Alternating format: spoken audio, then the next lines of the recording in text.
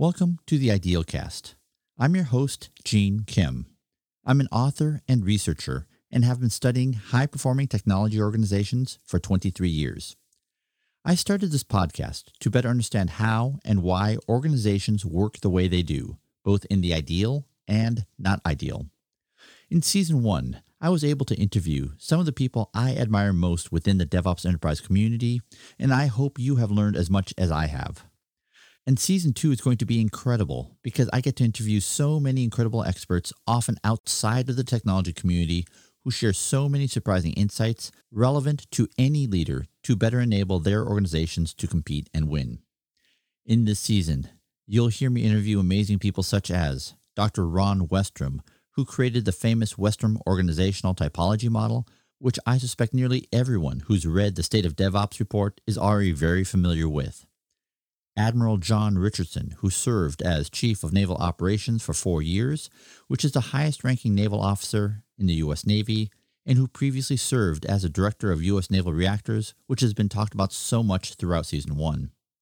And Dr. Gail Murphy, Professor of Computer Science at the University of British Columbia, who is one of my favorite academic researchers in all things related to architecture, modularity, and developer productivity. If you enjoyed Season 1 of the Ideal Cast, I know you'll enjoy Season 2. In this opening episode of Season 2, you're going to hear Part 1 of my 2-part conversation with Admiral John Richardson. I learned so much from these conversations, and I suspect you'll find them as mind-expanding as I did. Here's the interview. You're listening to the Ideal Cast with Gene Kim, brought to you by IT Revolution.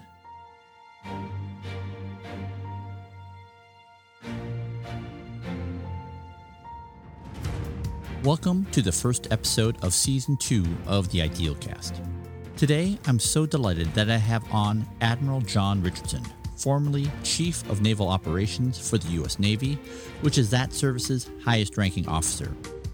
Over the years, Admiral Richardson's name has come up over and over again in my conversations with Dr. Steven Spear, and I was so delighted when I was able to finally meet him last year. I am so grateful for how he tolerated the volumes of questions that I asked him, some of which I've been carrying around in my head literally for over 30 years. I learned so much from our interactions that I had to interview him for this podcast because I am certain that all of you will learn something as well. To motivate this statement, I feel like the best thing I can do right now is recite some of his amazing achievements. He served as the Chief of Naval Operations for 4 years, which is the professional head of the U.S. Navy, which reports into the Secretary of the Navy. Before that, he served as the Director of U.S. Naval Reactors, which is comprehensively responsible for the safe and reliable operation of the U.S. Navy nuclear propulsion program, which Dr. Spear has written so extensively about in his book, The High Velocity Edge, and has been the topic of so many conversations on this podcast. This position is so important that it is led by a 4-star admiral, of which there are only 6 in the entire U.S. Navy. And he also commanded the Los Angeles-class submarine, the USS Honolulu. I think that this community of technology leaders can learn so much from him and his experiences. Everything from the problems he's had to solve, the way he leads, informed so much by his technology background, having gotten his master's degree in electrical engineering at MIT. Now that he's retired from the U.S. Navy, he serves on the board of directors of numerous companies, including Boeing, the world's largest aerospace company, and Exelon, a Fortune 100 company which operates the largest fleet of nuclear plants in America and delivers power to over 10 million customers. So, I've mentioned how excited I am that I have Admiral Richardson on today, but it may not be obvious why. So let me take a moment to state something that I'm coming to believe. As you likely know, I've been studying high-performing technology organizations for 22 years, and since 2014, I've been studying how DevOps is being adopted not by the technology giants, the Facebooks, Amazons, Netflix, Googles, and Microsofts of the world, but instead by large, complex organizations who have been around for decades or even centuries. These are the largest brands across every industry vertical who are all trying to figure out how to respond effectively to the digital disruption agenda. And, based on some data points, I'm starting to believe that it's going to be the Department of Defense and our armed services that will figure out how to do this in a repeatable, systematic way first. I think there are 2 reasons why. The first reason is the urgency of the mission. When your mission is to defend the nation, to prepare for a future fight against a thinking adversary who is just as motivated to use technology to gain the advantage, it creates genuine urgency. This is true when competing against smaller adversaries, such as what was described on this podcast by Dave Silverman in the Team of Teams context, but it's even more true when competing against peer or near-peer adversaries. I think the second reason is something that became so evident to me during this interview. It is so clear that the military invests so much time and effort in training their leaders. I've always been amazed at how much the military invests in formal education, on-the-job training, and increasingly on self-education. It always amazes me when I talk to senior military officers how expert they are on so many topics, whether it's doctrine, military history, leadership development, supply chains, and so much more. Someone told me just last week how senior military leaders must spend 5 to 7 years or more in postgraduate education programs to get to where they are, which is often considerably more than their commercial counterparts in industry. I think these two factors will contribute to faster adoption and integration of digital capabilities into mission achievement in the DoD than in the commercial sector. So in this episode, I learned so much from Admiral Richardson, including why high-velocity learning was so important to him when he was the Chief of Naval Operations, and how he operationalized creating a high-velocity learning dynamic across the entire U.S. Navy. His theories of how we need to balance compliance and creativity, and some very specific advice on what leaders must do when the balance tilts too much towards compliance, when we've taken away the ability for people to unleash their full creative potential, which can be the source of incredible asymmetric advantage. Why he believes radical delegation is so important, and how he came to believe that creating leadership communities and connections are so important. And we explore where software competencies must show up in modern organizations. This is part one of a two-part interview. I trust you will be as dazzled as I was on what Admiral Richardson has to share. I learned so much and found it to be so inspirational. Okay, let's get to the interview. Admiral Richardson, I'm so honored that you're here. So I've introduced you in my words. Can you introduce yourself in your own words and describe what you've been working on these days? Yeah, well, thanks, Gene. And let me just say how thrilled I am to be here with you. I've been a fan of your work for some time. And so to be actually speaking with you like this is really the thrill of a lifetime. And I'm embarking on what my wife has affectionately called Act Two. She's not letting me call it retirement. And Act Two consists of, a number of different activities, a portfolio of things that includes service on the boards of directors for Boeing and Exelon, as you said, and also another nuclear company called BWXT, which provides nuclear components, is into radiopharmaceuticals, and some very creative work in the nuclear business.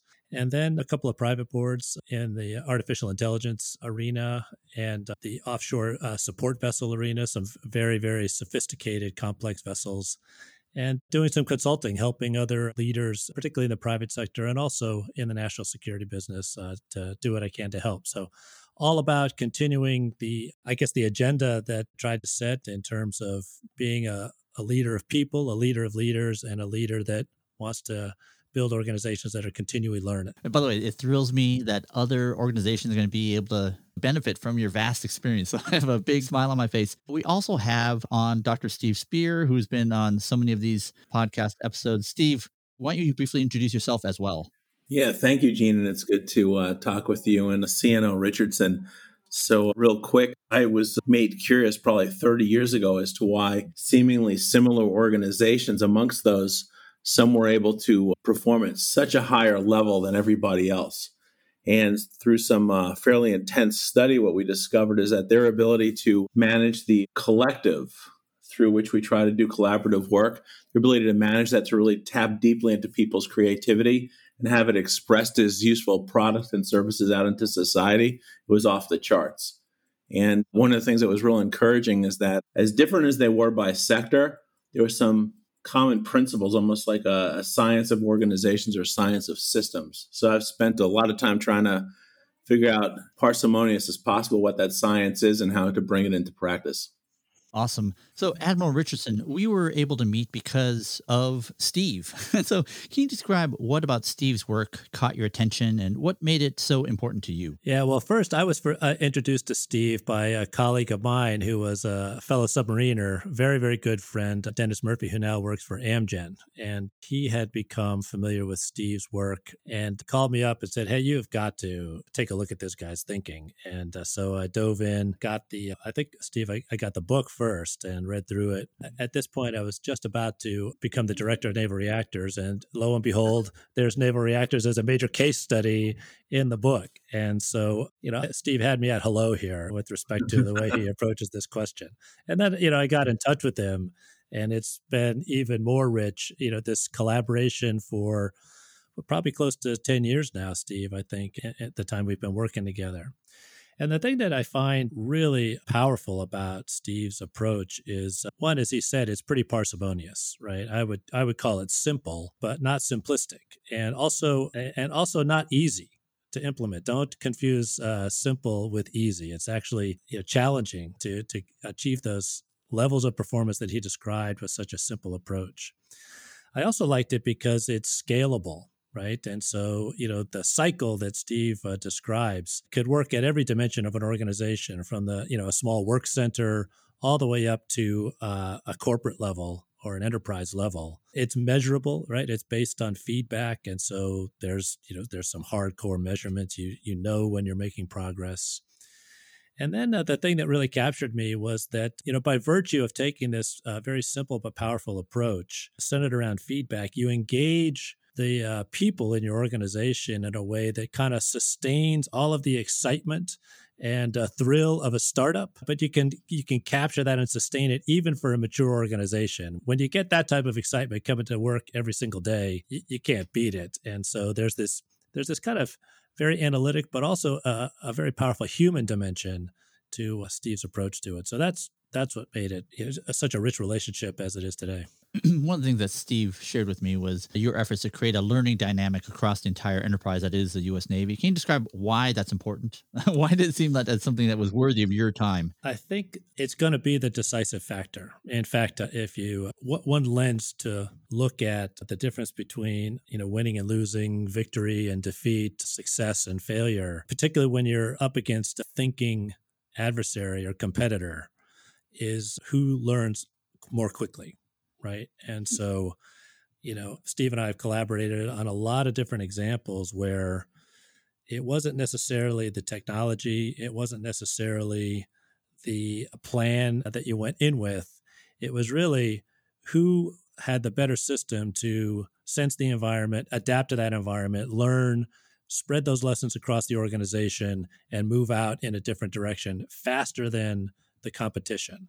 And so, as things have sped up, right, with the advent of the revolution that you spend so much time thinking about, Gene, it's become even more important, it seems to me, to be able to learn that much faster, right? And so I think it was absolutely fundamental to the success of the organization, particularly in a competitive environment, including conflict.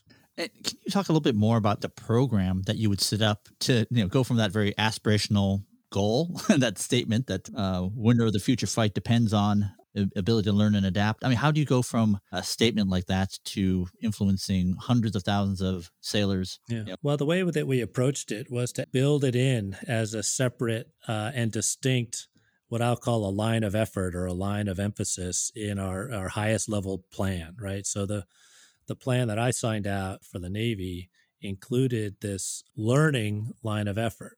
And it also included some more traditional things that address the importance of our people and leader development.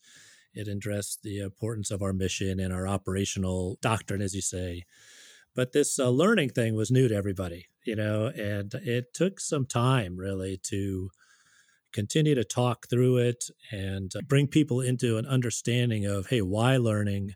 And then exactly what does that mean? And so the first iteration in the Navy was sort of, if I wasn't in charge of a formal school, I'd breathe a sigh of relief because that learning stuff, that's for schools and I get off. And then we had to work through, no, this is everybody. Everybody's got to be learning at every level. And so it just took some soak time, to be honest, Gene. It's a lot of communication. I would say that when you do something this new in an organization, and a lot of times leaders underestimate the amount of just personal energy and fortitude it's going to take to see it through. And so, I was lucky to have a number of leaders that really pitched in, made this happen, and it's still unfolding, Gene. It's something will never stop. You've just got to do that. So you set some sort of high level goals, and then that penetrates down into the organization, and each person has a program that at their level of the team supports the higher level objectives, and move out. You just make it part of the business. That's awesome, and I love that statement where that sigh of relief when you are sure that it's someone else's job. Yeah, that doesn't stuff you delegated away. We've all been there. But I was reading U.S. MDP, the Marine Corps Doctrine 7, was all about learning, and there was a quote from Brigadier General Lorna Maylock. I found that ordinary people can do the extraordinary, who are committed to experiential learning, are intellectually curious, and possess an unquenchable desire to acquire new knowledge. And I love this, how she ends that quote: "This may be our only advantage in the future fight." I just thought it was just a wonderfully evokes so much of what you said. Can you talk about maybe one thing that you did to that was effective in demonstrating to what extent you are owning your piece of creating this learning dynamic? First of all, it's really not about me, Gene. And so I would give the credit to some of the people that really worked so hard and creatively to set up, I would say, a curriculum for leader development where we kind of tried to bake these types of skills into how we train and develop our new leaders, right? And so there's a lot, I think, that goes with that, because once you train everybody to learn, they're going to want to go and do that, right? They're going to want to go and lead and put all of these skills to work. And so the aspects and the ingredients for delegation, right? So you can go off and let them do this learning, this experimentation, this adapting on their own with full ownership of their part of the organization. That's watching that happen is just very, very exciting. I've got to tell you that from my particular standpoint, I try and live by verse 17 of the Tao, right? Where the ultimate leader, the people say they did it themselves. And so if I can be completely, invisible in this and the organization just gets better, that would be, my ultimate goal. But they did a tremendous amount of work to adjust our leader development process to bring together leaders that would give everybody trust and confidence in one another, that they could do that delegation. We all shared the same value system, and we were going to learn on the fly and help one another. And just to make sure I'm hearing what you're saying that outcome of that group coalescing and owning those objectives is a point of particular pride and evidence that this actually moved the needle on these objectives that you talked about? Yeah, we hope so. And in fact, one sort of very discrete, measurable example would be after about 2.5 years, we'd achieved a lot of the objectives in the first plan. And so it's time to refresh the plan and put out a new set of objectives and get everybody going on those.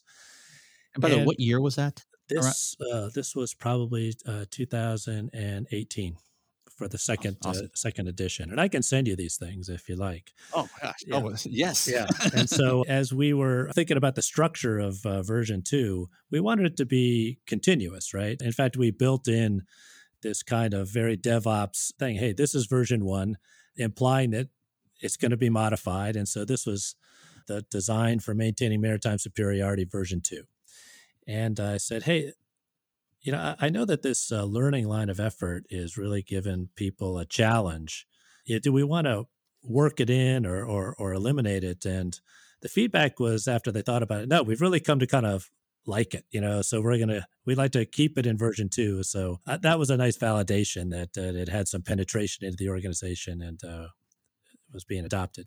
And what was potentially on the table to be taken out or to be left in? Whether it was going to be a discrete line of emphasis, and so I was like, hey, if this is too complicated, we can think about maybe, another way to get at it and write it out. And they said, no, we've kind of come to like it. So let's leave it in. Gene here. Okay, Admiral Richardson did indeed send me those documents, and holy cow, they are amazing. I had mentioned just how much fun I had reading some of the U.S. Marine Corps doctrinal publications such as MCDP-1 and the recently published MCDP-7 that I just mentioned. I didn't realize until I had read the documents that Admiral Richardson sent that these were public planning documents that serve a somewhat similar function. I'll just read about how it was announced on the U.S. Navy website. The headline reads, CNO releases a design for maintaining maritime superiority from Chief of Naval Operations Admiral John Richardson, January 5, 2016. This is a document that addresses how the Navy will adapt to changes in the security environment and continue to fulfill its mission. And then there's a link to read the document. So that looks like, the equivalent of a press release announcing the availability of this document. And a quick Google search shows how widely this document was read and commented upon within the naval community and the defense industry. I loved reading it because it does such a superb job in doing what great vision and mission documents do. I want to read a couple of parts of this document, especially the introductions, for a couple of reasons. One, it's so clearly written. And two, there are some real surprises, which I think many of you will find quite inspirational. So this is the 1.0 document published in January 2016. And the version 2.0 document, which Admiral Richardson mentioned, was published nearly 3 years later. I will put links to both documents in the show notes. So version 1 was an 8-page document. I'm going to read through it just because so much of what Admiral Richardson talks about you can find here. Okay, on the first page, there's a 1-paragraph mission statement. The United States Navy will be ready to conduct prompt and sustained combat incident to operations at sea. Our Navy will protect America from attack and preserve America's strategic influence in key regions of the world. U.S. naval forces and operations, from the sea floor to space, from deep water to the littorals, and in the information domain, will deter aggression and enable peaceful resolution of crises on terms acceptable to the United States and our allies and partners. If deterrence fails, the Navy will conduct decisive combat operations to defeat any enemy. Great mission. All right. Right after that is a 1-paragraph introduction. My favorite line in there is, we'll learn and adapt, always getting better, striving to the limits of performance. This cannot be a top-down effort. Everybody must contribute. The next section is strategic environment. He paints and evokes some of the history of the U.S. Navy going back hundreds of years. This is about 2.5 pages. The really great part here is that he frames 3 problems that shape the strategy and his thinking. I'm going to read a couple of sections just because I think it's, one, marvelously written, so clearly communicates the urgency that he feels, and I think you'll find it incredibly relevant to the work any technology leader will feel viscerally, regardless of industry. The first of the 3 global forces he talks about is how the world is increasingly reliant upon traffic on the oceans, seas, and waterways. He calls it the classic maritime system. As the global economy continues to expand and become more connected, this maritime system is becoming more heavily used, more stressed, and more contested than ever before. The next 2 astound me. A second, increasingly influential force is the rise of the global information system. The information that rides on the servers, undersea cables, satellites, and wireless networks that increasingly envelop and connect the globe. Newer than the maritime system, the information system is more pervasive, enabling an even greater multitude of connections between people and at a much lower cost of entry. Literally, an individual with a computer is a powerful actor in the system. Information, now passed in near real time across links that continue to multiply, is in turn driving an accelerated rate of change, from music to medicine, from microfinance to missiles. Okay, here's the third one, which mentions Moore's Law. The third interrelated force is increasing rate of technological creation and adoption.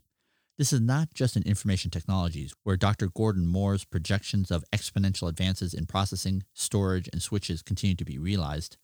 Scientists are also unlocking new properties of commonplace materials and creating new materials altogether at astonishing speeds. And as technology is introduced at an ever-accelerating rate, it is being adopted by society just as fast. People are using these new tools as quickly as they are introduced in new and novel ways.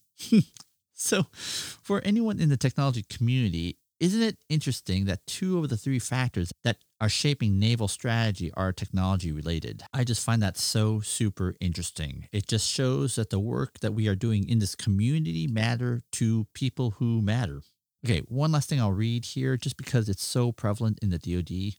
I'll quote, "And the competitors themselves have changed. For the first time in 25 years, the United States is facing a return to great power competition.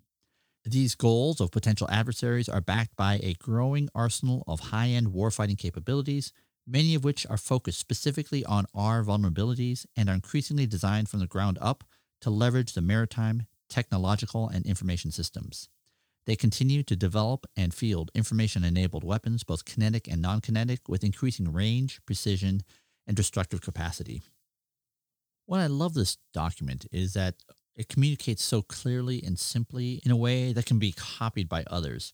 So if you watch the presentation given by the Kessel Run team, that amazing program in the U.S. Air Force, you're going to hear very similar statements of goals and aspirations. This was a presentation that was given at the DevOps Enterprise Summit in Las Vegas last year by Adam Furtado, a branch chief at Kessel Run, and Lauren Knausenberger, deputy CIO inside the U.S. Air Force. Dr. Andy Grove, CEO of Intel for many years, said, "You have to keep repeating your message over and over and over again. Just when you feel like you can't repeat it anymore, it's only then that people actually start understanding your message." The next section is 4 lines of effort. Admiral Richardson wasn't kidding. The learning dynamic is the second of the 4. So the first one is strengthen naval power at and from sea. And the second is achieve high velocity learning at every level. And the third is strengthen our Navy team for the future. The fourth is expand and strengthen our network of partners. And again, just to underscore what I think is so interesting is that it's all written out. Reminds me of that quote, "In order to speak well, you need to be able to think well." And that usually requires being able to write well. I'm cognizant that I'm reading a lot from a document that anyone can download and read by themselves, but I do so just because I think these documents model so well what so many of us in the technology leadership community are trying to do: set high standards, create a sense of urgency, communicate values that we think are important. And I think these letters just do a phenomenal job in showing how writing can be an enormous aid to helping achieve those objectives. Okay, back to the interview.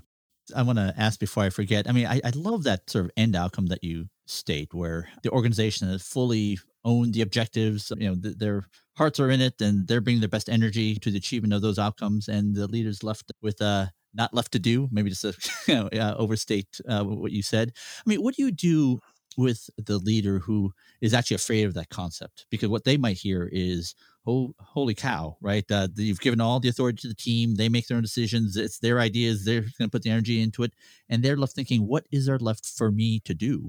Right. And I think there's a fear there that now I'm utterly irrelevant. Can you maybe just directly speak to that an anonymous person who might feel that way? Yeah. What is it that you would want them to see? I would say that I can 100% guarantee that there are things as a leader that only you can do. And that what you have done by virtue of enabling the team to perform at their maximum level and do a lot of the things that perhaps you were doing before, you've learned that those are actually things you can delegate very effectively, in fact, more effectively than doing it all yourself. And now that illuminates those things that perhaps only you can do.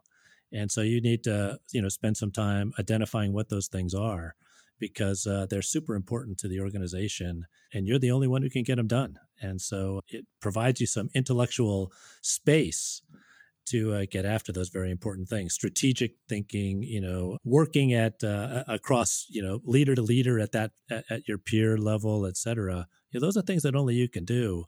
They may not take as much time as you're used to spending, but they have a much bigger impact. Oh, that's awesome. Maybe to go into some concrete scenarios.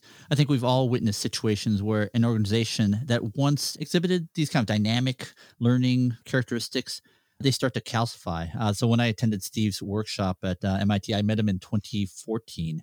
I love the way he cast the U.S. space program in the 1960s as one of fundamental dynamic learning. I recently read Gene Kranz's book, Failure's Not an Option.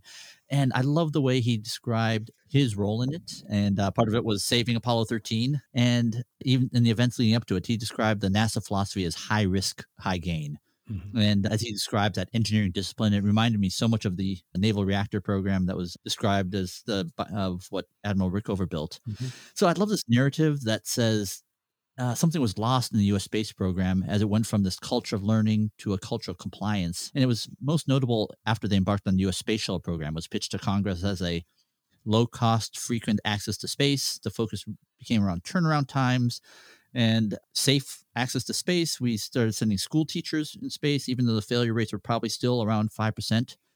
So under those conditions, due to the structure and dynamics, signals were starting to get suppressed. Deviances would get normalized. So once, if a tile falls off the shuttle, we might say it happened before, so it should be okay.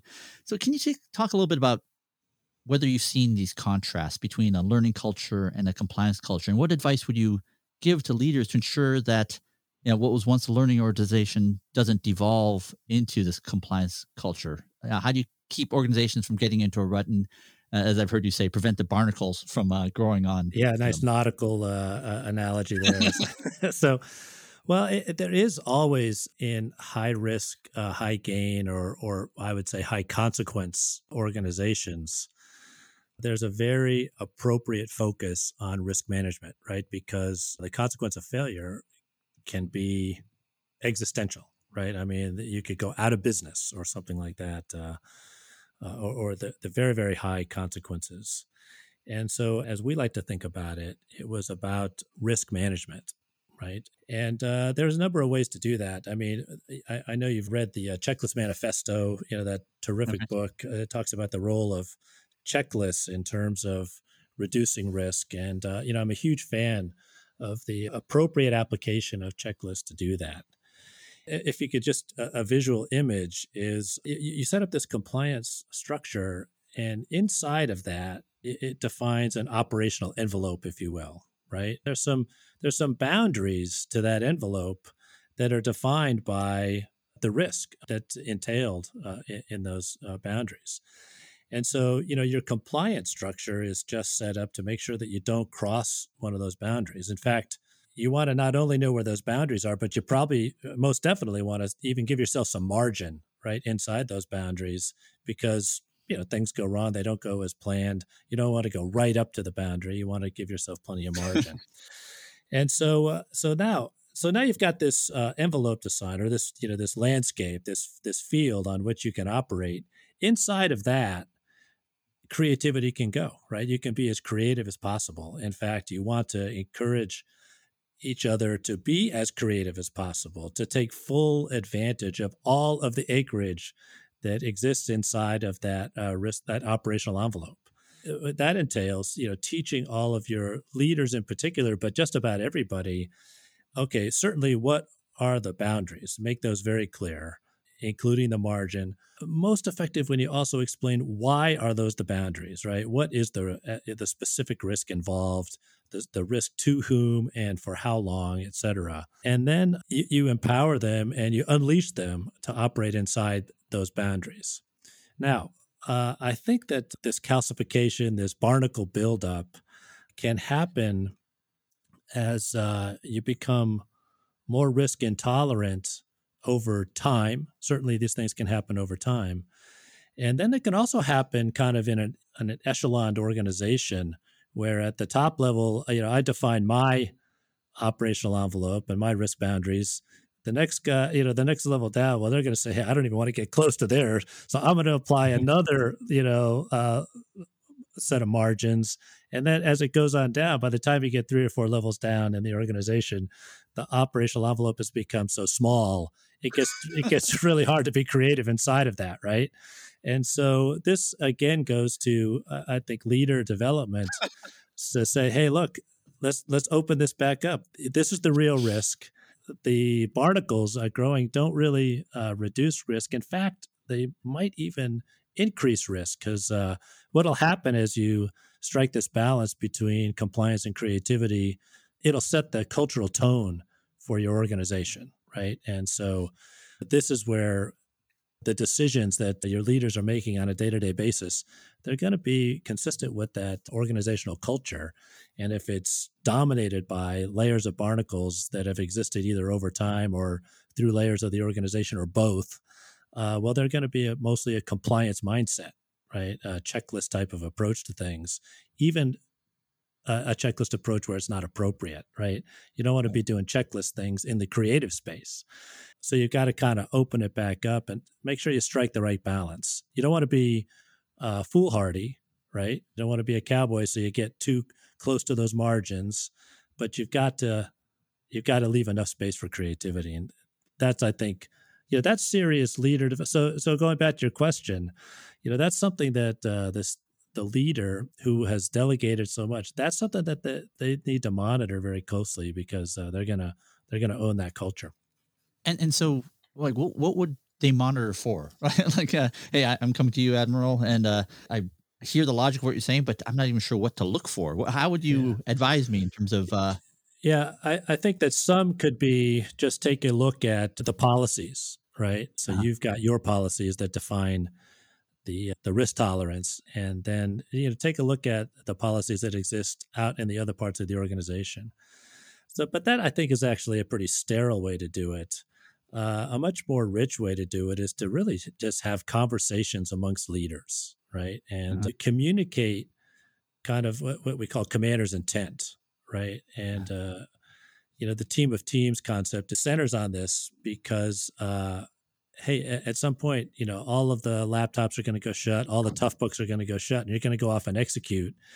And you've got to have just the most fulsome understanding of the operational envelope, all the what ifs, and that you might encounter out there, so that you can go and execute with as much creativity as possible. Can you maybe paint a contrast? I would imagine, like, if you were to put two leaders in front of you, one of them has a very rigid set of, everyone's managing to the checklist, and one is achieving the same sort of compliance objectives, but enabling a higher degree of creativity. I suspect you'll be able to spot them very quickly. Can you describe what that contrast would look like? It's one of those things that you know it when you see it. Well, one, what are they rewarding in their organization? How are they running their teams, right? Mm-hmm. Who are they promoting, rewarding, et cetera? And for what? Are they striking this balance that is sort of more consistent with the compliance creativity balance that you want the organization to espouse? It's not good to get either one out of balance, right? And so there's a real reason for this compliance structure that's in place to make sure you control risk, but you don't want to be dominated by it. There's a saying in the Navy, and it's very true, that a ship will take on the personality of its commanding officer. It is tangibly noticeable.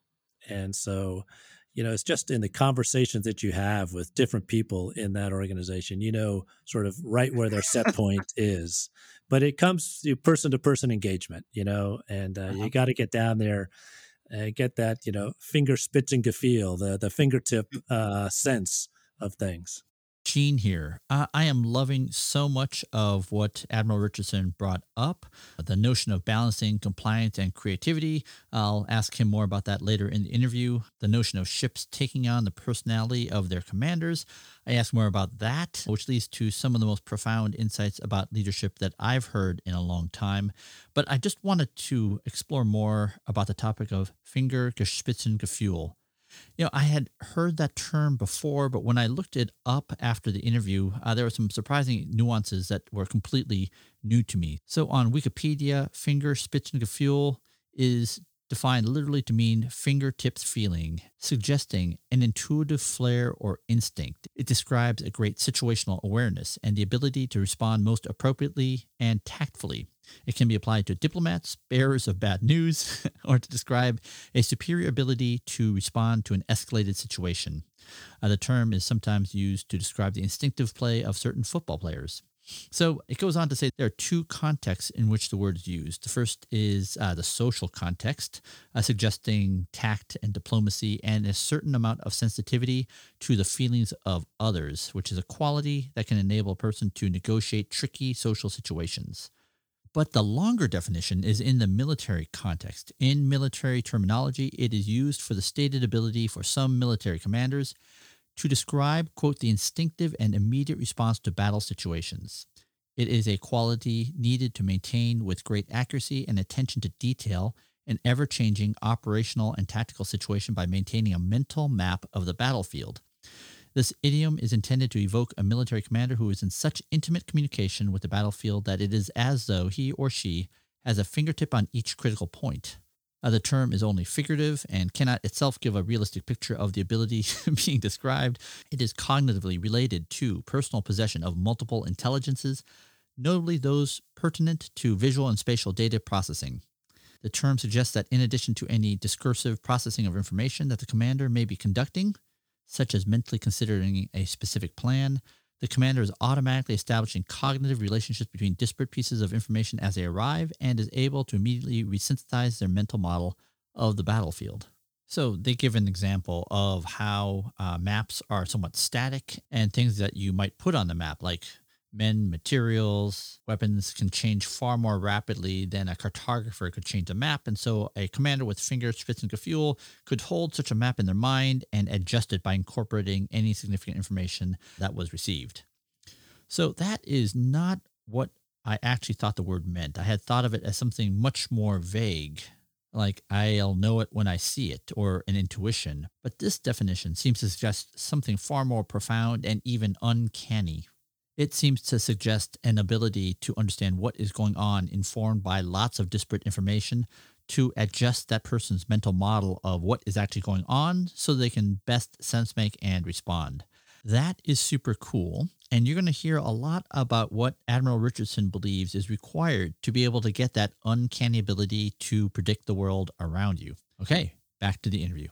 Steve, I'm sure you have some thoughts on compliance versus creativity. Oh yeah, Gene, thanks for asking. So a couple of quick thoughts here is the importance that CNO was talking about of having guardrails. We were talking also about things like checklists and guardrails. And I think actually guardrails are critically important to allow compliance and creativity. It's not one or the other.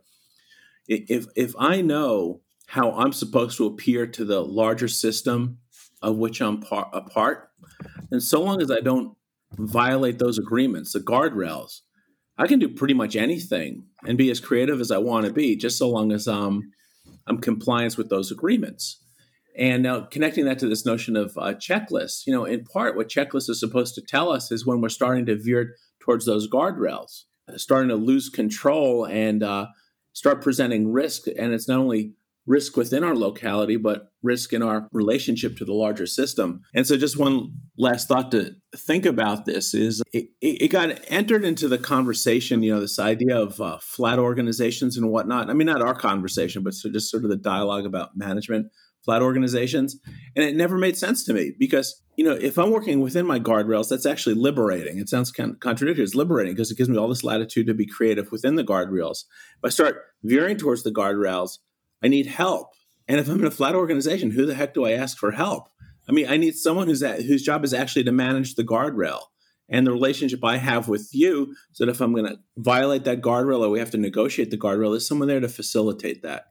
You're smiling, John. Maybe can you maybe verbalize what you're... Yeah, I think we can open up a whole part of this dialogue that talks about leader development and how do you kind of unleash a leader's full capability within that structure.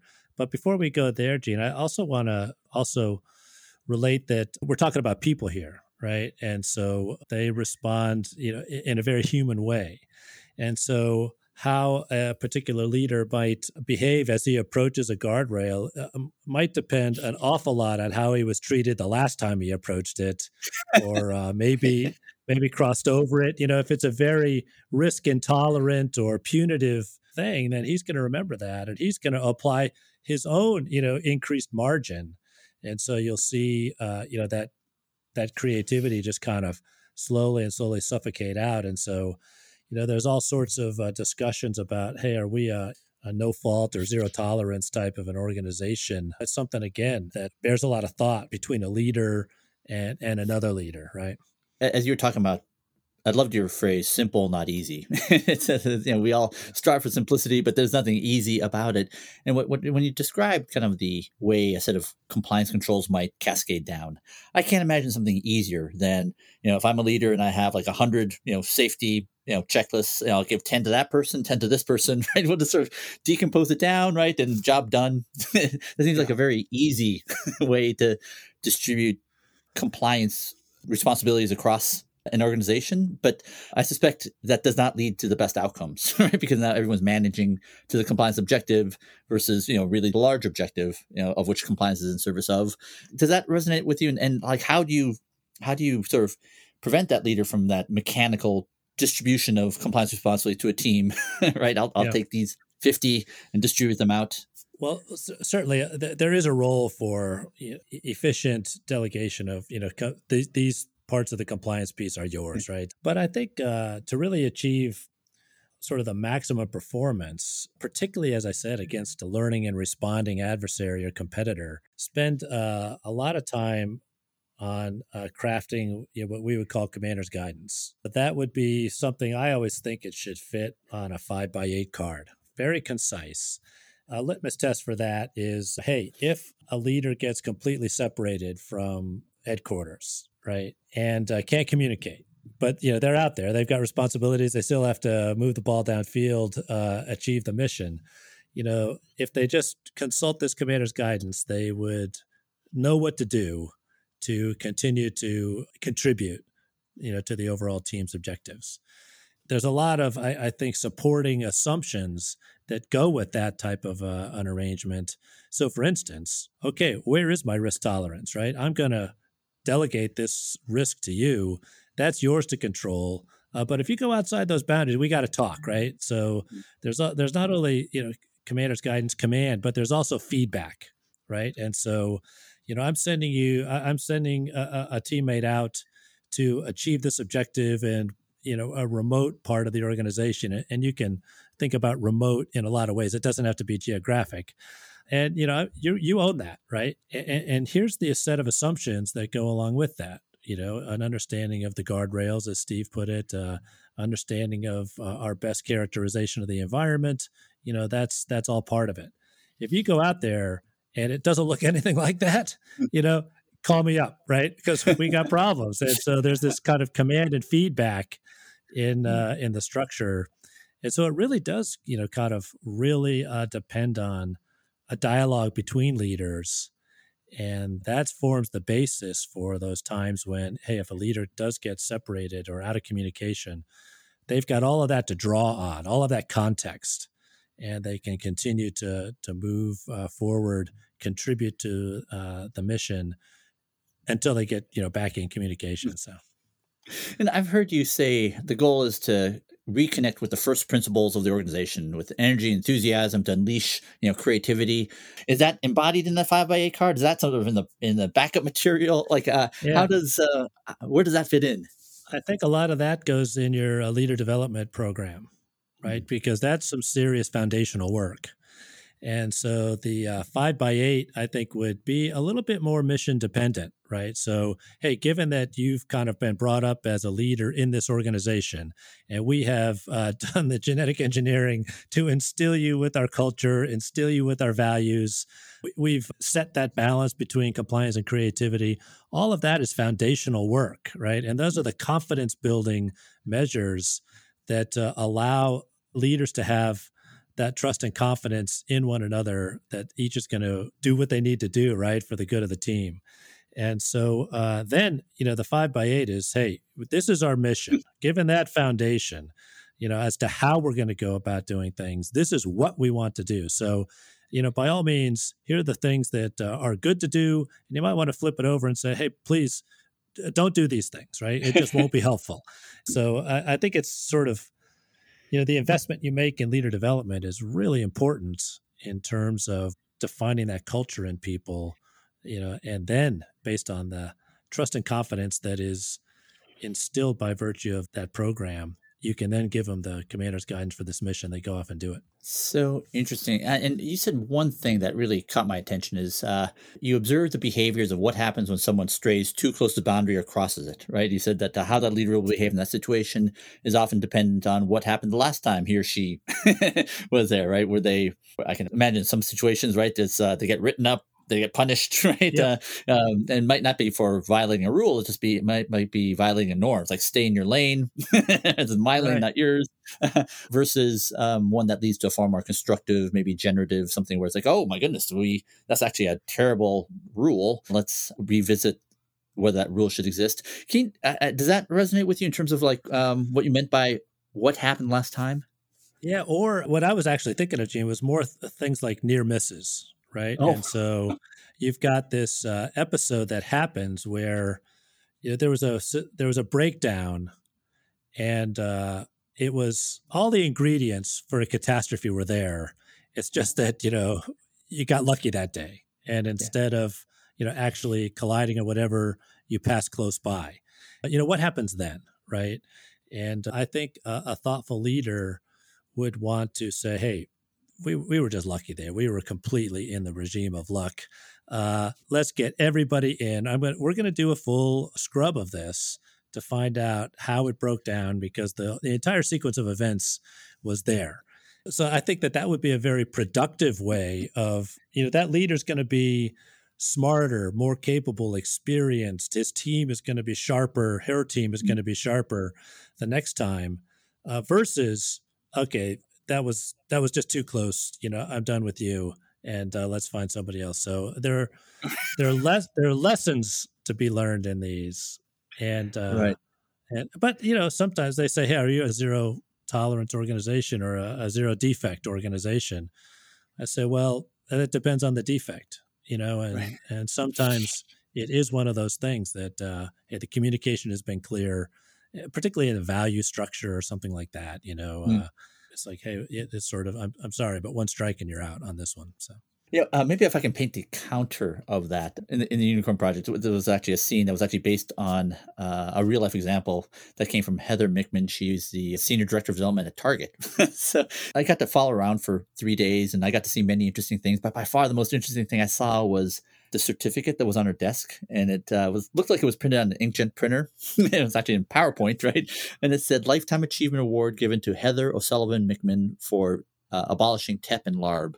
So TEP is the technology evaluation process. LEAD is the lead architecture review board. So the reason why that's relevant is whenever you want to do something new, you have to write up a TEP form, pitch the LARB meeting, and then they had all the ops and security architects on one table, the dev and enterprise architects at the other table. They would pepper you with questions, start arguing with each other, reassign you 40 more questions, and say, hey, come back next month and we will reevaluate your idea. Anyways, the point of the story is that she said, none of my 180 engineers should go through this. None of the 2,000 engineers at Target should ever have to go through this. Why is this process? Why is this structure here? And she said no one could really remember. There was some vague memory of something disastrous happening 20 years ago, but what exactly that disaster was has been lost in the midst of time. But the process still remained.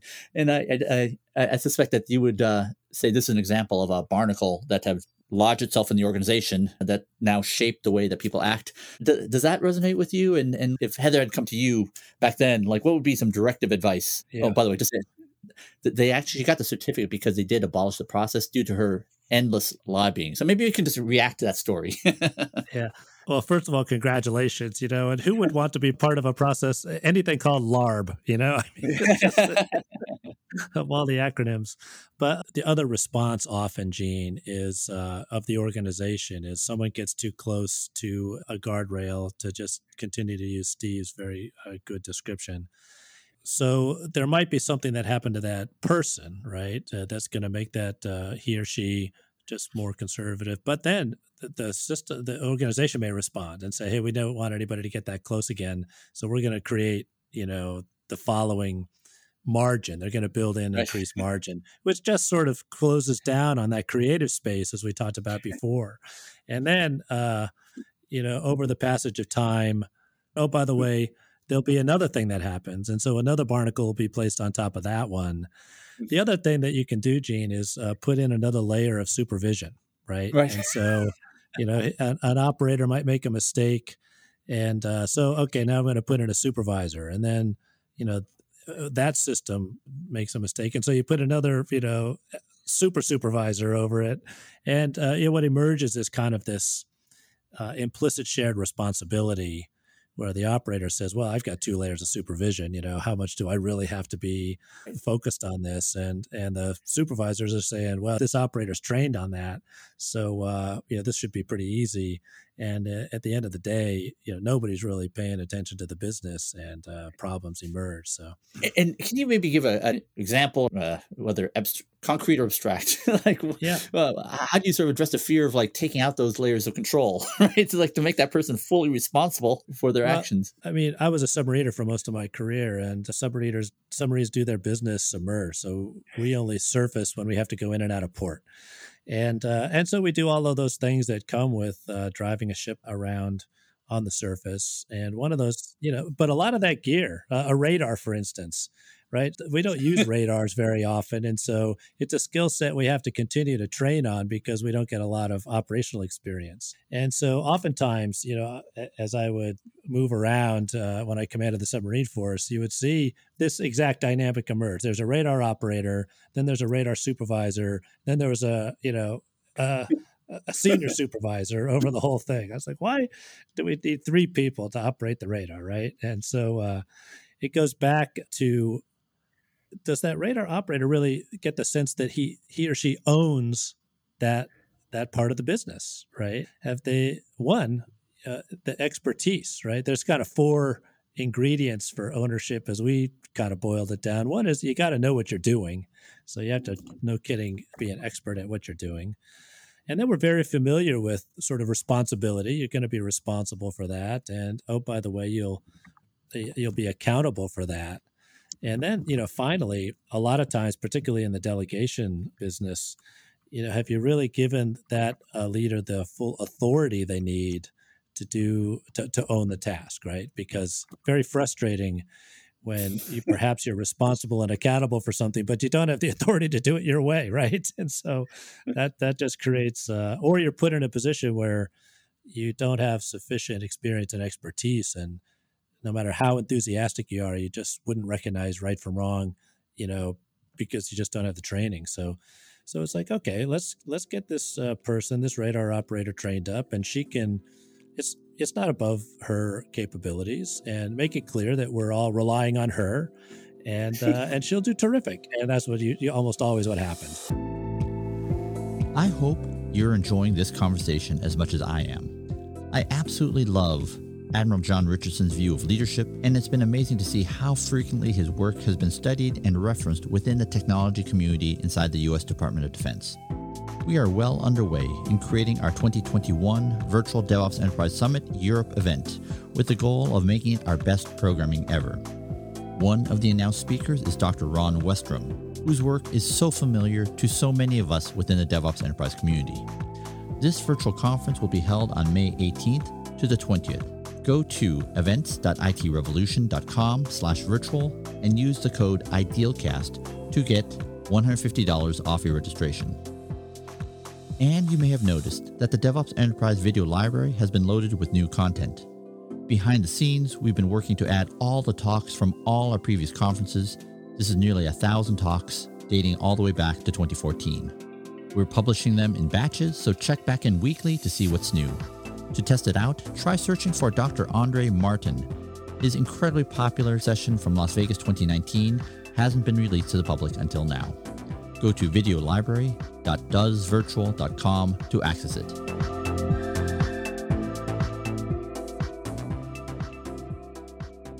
One of the things that I got to work on was the state of DevOps research. So this is with my colleague, Dr. Nicole Forsgren and Jez Humboldt. It was this cross-population study of 36,000 respondents over 6 years.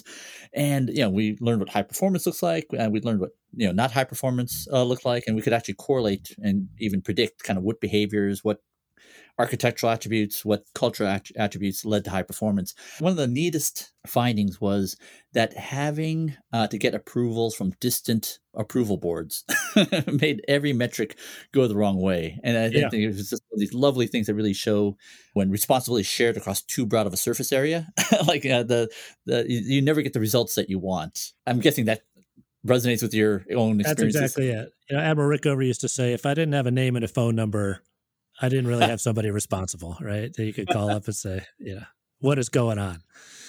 Oh, It's not a bad awesome. analogy. Holy cow, that story of a submarine operator having 2 levels of supervision because of the infrequent opportunities to practice on a submarine is so amazing.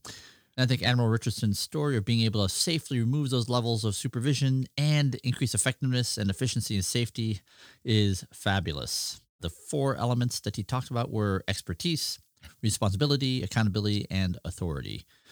I am sure that story resonates with everyone in the technology community. Adrian Cockcroft, famous for his work at Sun, at eBay, Netflix, and now at AWS, he talked about the phenomena of scar tissue.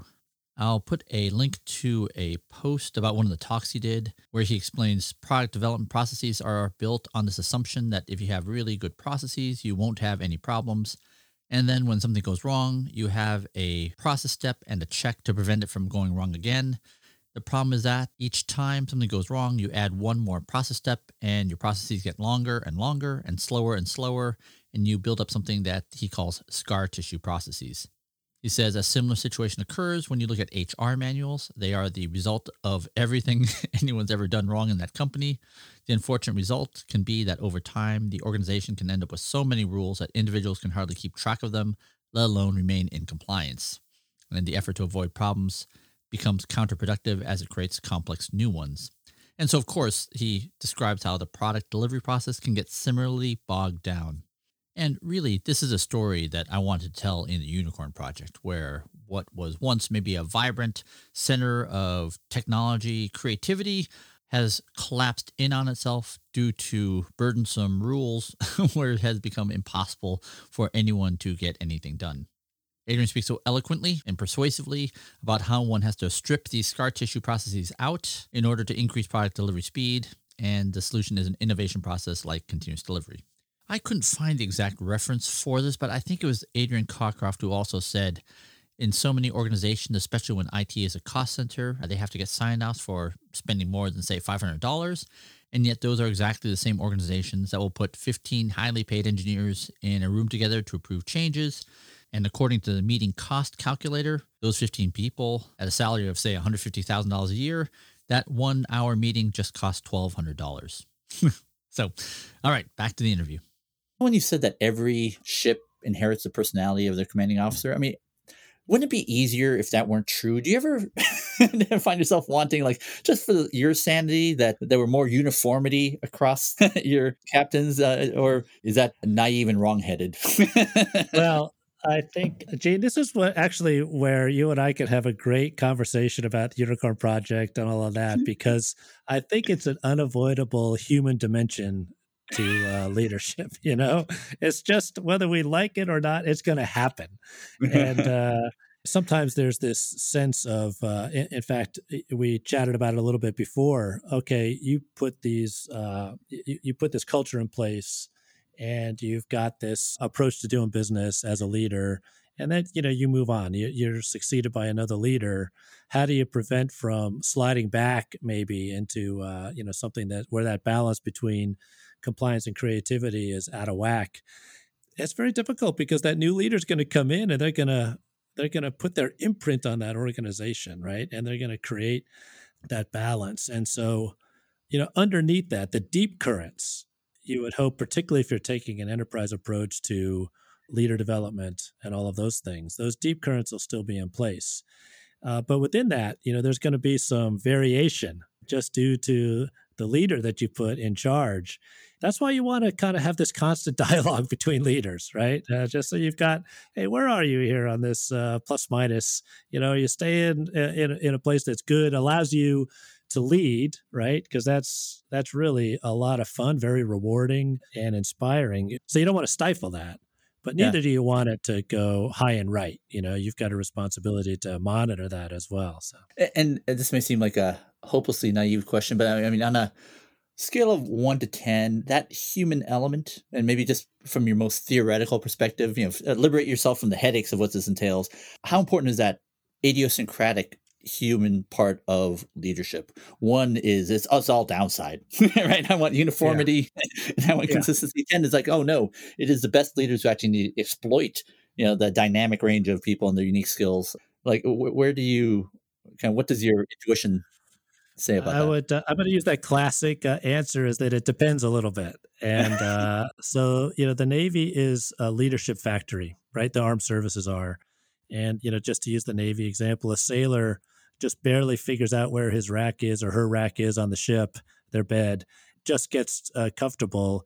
And before you know it, she's put in a leadership position, right? Because it's just the way the system works. I would say that the human element of this starts at like a 7 in terms of importance for a junior leader and Mhm. goes to a 10 for more senior leaders. Now, for a junior leader, a lot of those small team things are going to be one, getting a firm command of those guardrails, right, that we talked about, right? So you really have to inculcate those. And that operational envelope for those more junior personnel is going to be necessarily smaller as they get comfortable and demonstrate creativity and respect for the guardrails. You're going to expand that and give them more and more room to be creative. And so that becomes a bigger and bigger part of the equation, such that I think certainly at the CEO level, it's almost all about the human relationships and the trust and confidence that you share with one another. That's the difference maker. Huh. You can assume a lot of expertise that they know their business, et cetera, right? I don't think they would have been made the CEO if they didn't. But what are the real difference makers? It's the human element. Interesting. Yeah, it's forgive the Army example, but there was a lot written on just how much leeway General Patton was given, in terms of whether he could get away with things that other people couldn't. There's a narrative that says Eisenhower deliberately protected him because he was saving him for a certain phase in the invasion of Europe. I mean, it sounds like that is an example of when you're really choosing the right person for the right job. That was an example of why it's so critical. Why it's a 10, right, as opposed to a 1. You need to find those uniquely gifted people for these unique jobs. Am I understanding that correctly? Yeah, Steve, you can share your thoughts, but I think absolutely right, Gene. You're going to give that person a tremendous amount of responsibility, a tremendous part of the success of the whole team, right? Maybe even the critical part. And so choosing the right person for that, that's the asymmetric advantage, the thing that'll get you the result that you need. A lot of people have different approaches to this, Gene. Obviously, it's a debate, and we could talk about this all day, but that's kind of the approach I like to take. That's awesome. Yeah. Steve, I don't know what your thoughts are. What you're saying here certainly resonates with a conversation Gene and I have been having for the last couple of months about thinking through the structure of an organization so it gets the right dynamics. People who, as they get into leader positions, they don't have to worry about the details anymore. I have to create a vision. I have to be creative in creating a vision and let other people carry it out. The problem with that is that achieving the vision requires a lot of pieces coming together in just the right way. To the example of General Patton or anyone else who's sort of got, let's say, an idiosyncratic personality, but well suited to a particular thing. If you don't have a good vision of what your system is, you'll never know what you're saving that person for. And so then you run a risk of you doing exactly the wrong thing. And a guy like Patton really could have been destructive, I suppose, in that. Or when the opportunity presents itself, you just don't know. And so I guess pulling this together, this apparent tension between control and creativity, I'm going to keep coming back to it's control for creativity. Having clarity, you liberate people to actually be creative. I mean, where you can't be creative is in an environment of confusion because you have no idea what the heck is going on and why it's going on, and you have no sense of cause and effect or action and outcome or consequence. How can you be creative? It's just random. But when you have clarity around you, then all of a sudden it's like, oh, I can see where I can go. And when I try something, I can see the consequence. Yeah. We like to use the jazz musician analogy, to get after what Steve just described. And so, first of all, those titans of jazz music have worked so much on the technical aspects of playing their instrument, and they're masters. And then even the music they play, it's got a key signature, it's got a chord structure, it's got, all of those things. Inside that is where the creativity happens, and they can riff and do all of that. So it's creating beauty within these constraints that is the genius of leadership, I think. If I can just again pause for a moment, I'm learning a ton John. And I think there's a precision and a specificity when you talk about leadership that make me very envious of people who were able to serve and get trained in this, because I think there's a clarity of thinking that is just evident and enviable. So I just want to expose that so I can maybe, for what it's worth, I'm this is amazing. I learned all this from my mentors, so and Steve is one of them. So it's all a great group to be in company with. Gene here. I love that. Creating beauty or greatness within constraints is part of the genius of leadership. That portion of this interview has led to one of the top aha moments of leadership that I've had, because it reveals what is required to create shared consciousness, which was written about so much in Team of Teams or Fingerspitzengefühl, which was discussed earlier. I spoke with Dr. Steve Spear earlier today about that topic, and I'll share with you later where I think this fits into our notion of structure and dynamics. But the reason for this break-in is to explain that story behind General Eisenhower and General Patton. I am reading from a couple of Wikipedia entries. One is about the film Patton, a 1970 film, which was written by Francis Ford Coppola. So during World War II, General Eisenhower is the five-star general serving as the supreme commander of the Allied forces in Europe, and the five-star rank only exists during wartime. If I remember correctly, General Patton has a series of successes when he takes over the Second Corps in North Africa, defeating the plans of the famous German General Erwin Rommel. Patton had already developed a reputation in the U.S. Army as an effective, successful, and hard-driving commander. He often had a larger-than-life personality. He became known for his flashy dress, highly polished helmets and boots, and a no-nonsense demeanor. General Dwight D. Eisenhower, the commander of the Sicily operation and Patton's friend and commanding officer, had long known of Patton's colorful leadership style, and also knew that Patton was prone to impulsive and a lack of self-restraint. While on a visit to a field hospital, Patton notices a shell-shocked soldier crying. Calling him a coward, Patton slaps the soldier and even threatens to shoot him before demanding his immediate return to the front line. By Eisenhower's order, Patton is relieved of command and required to apologize to the soldier, to others present, and to his entire command. I'm reading the Wikipedia entry on George S. Patton's slapping incidents, and there is pages and pages about the reprimands. There's considerable media attention, with citizens rightly outraged that their sons that they're sending to war could be treated this way. Within a month, Eisenhower orders Patton's 7th Army to be broken up, with a few of its units remaining garrisoned in Sicily. In a letter, Eisenhower tells Patton he had been informed of the slapping incidents. He would not be opening a formal investigation to the matter, but his criticism of Patton was sharp.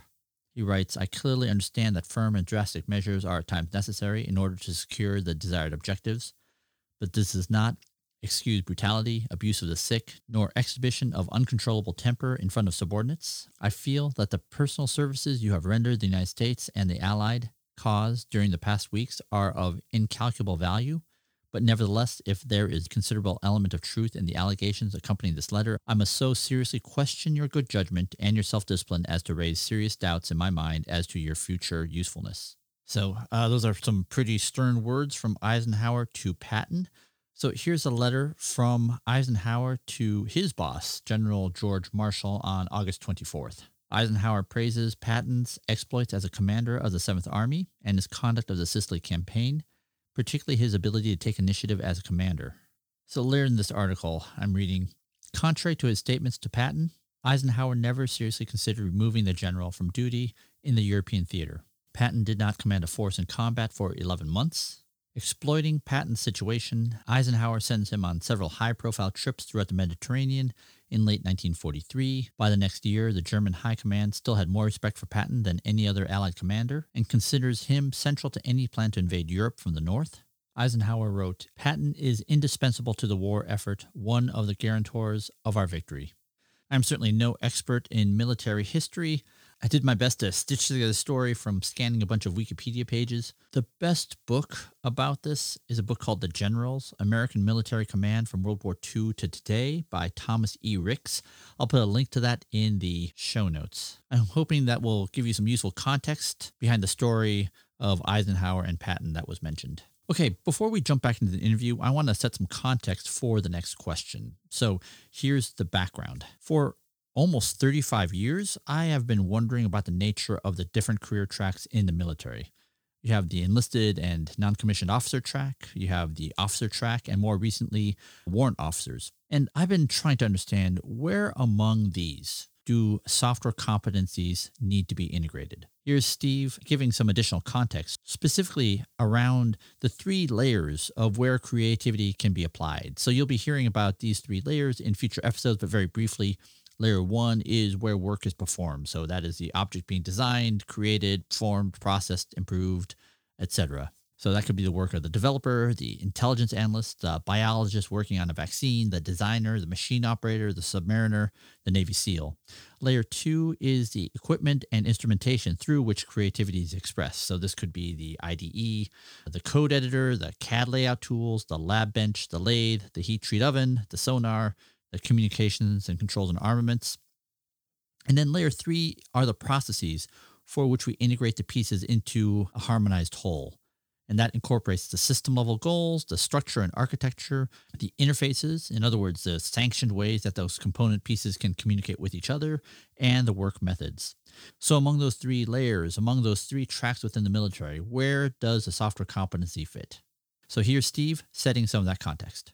Our side conversation, which has been entirely speculative and data-free about this career track for enlisted versus officers, maybe I can offer some background now. Where Gene and I have been talking is around this idea that the processes of an organization, that we can bring individual contribution towards some harmonized collective purpose. I guess the first thing is the reason we form organizations is because we have problems to solve collectively that we can't solve individually.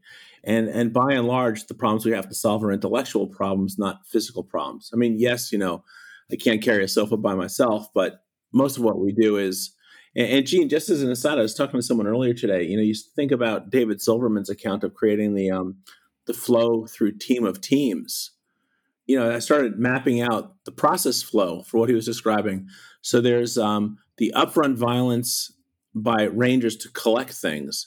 And at the end, there's the downstream violence by, let's say, SEALs to act on but everything in between those 2 violent acts is intellectual process, turning what the Rangers recovered and turning into a better understanding of what to do and where to do it and how to do it, et cetera, et cetera. And then it gets released through this managed, controlled use of violence. Everything in between is an intellectual conversion. Anyway, sorry for that aside. So, Gene and I have been talking about you create organizations that solve problems, most of which are intellectual.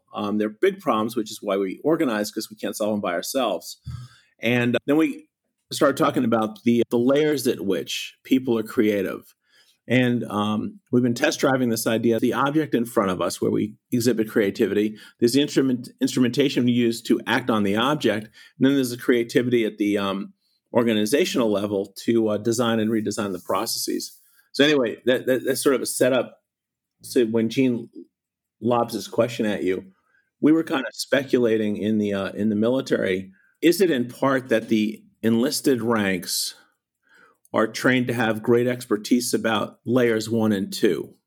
The technical things and the way in which you use whatever the available instrumentation is to act on whatever that object is. And that a big part of what the officer corps has to learn, and again, there's obviously overlap and whatnot, but a big part of what they have to learn is that 3rd layer about how to manage the enterprise to make sure the pieces are constantly coming together well. So that was a hypothesis we were generating. And maybe to put some words on kind of what that layer 3 is, the goal, architecture, structure, work methods, right? Kind of defining how teams interact. So the thesis is that's entirely in this 3rd layer. So one of the things that Steve and I are working on is creating this very parsimonious set of constructs to explain why organizations work the way they do, both in the ideal and the not ideal.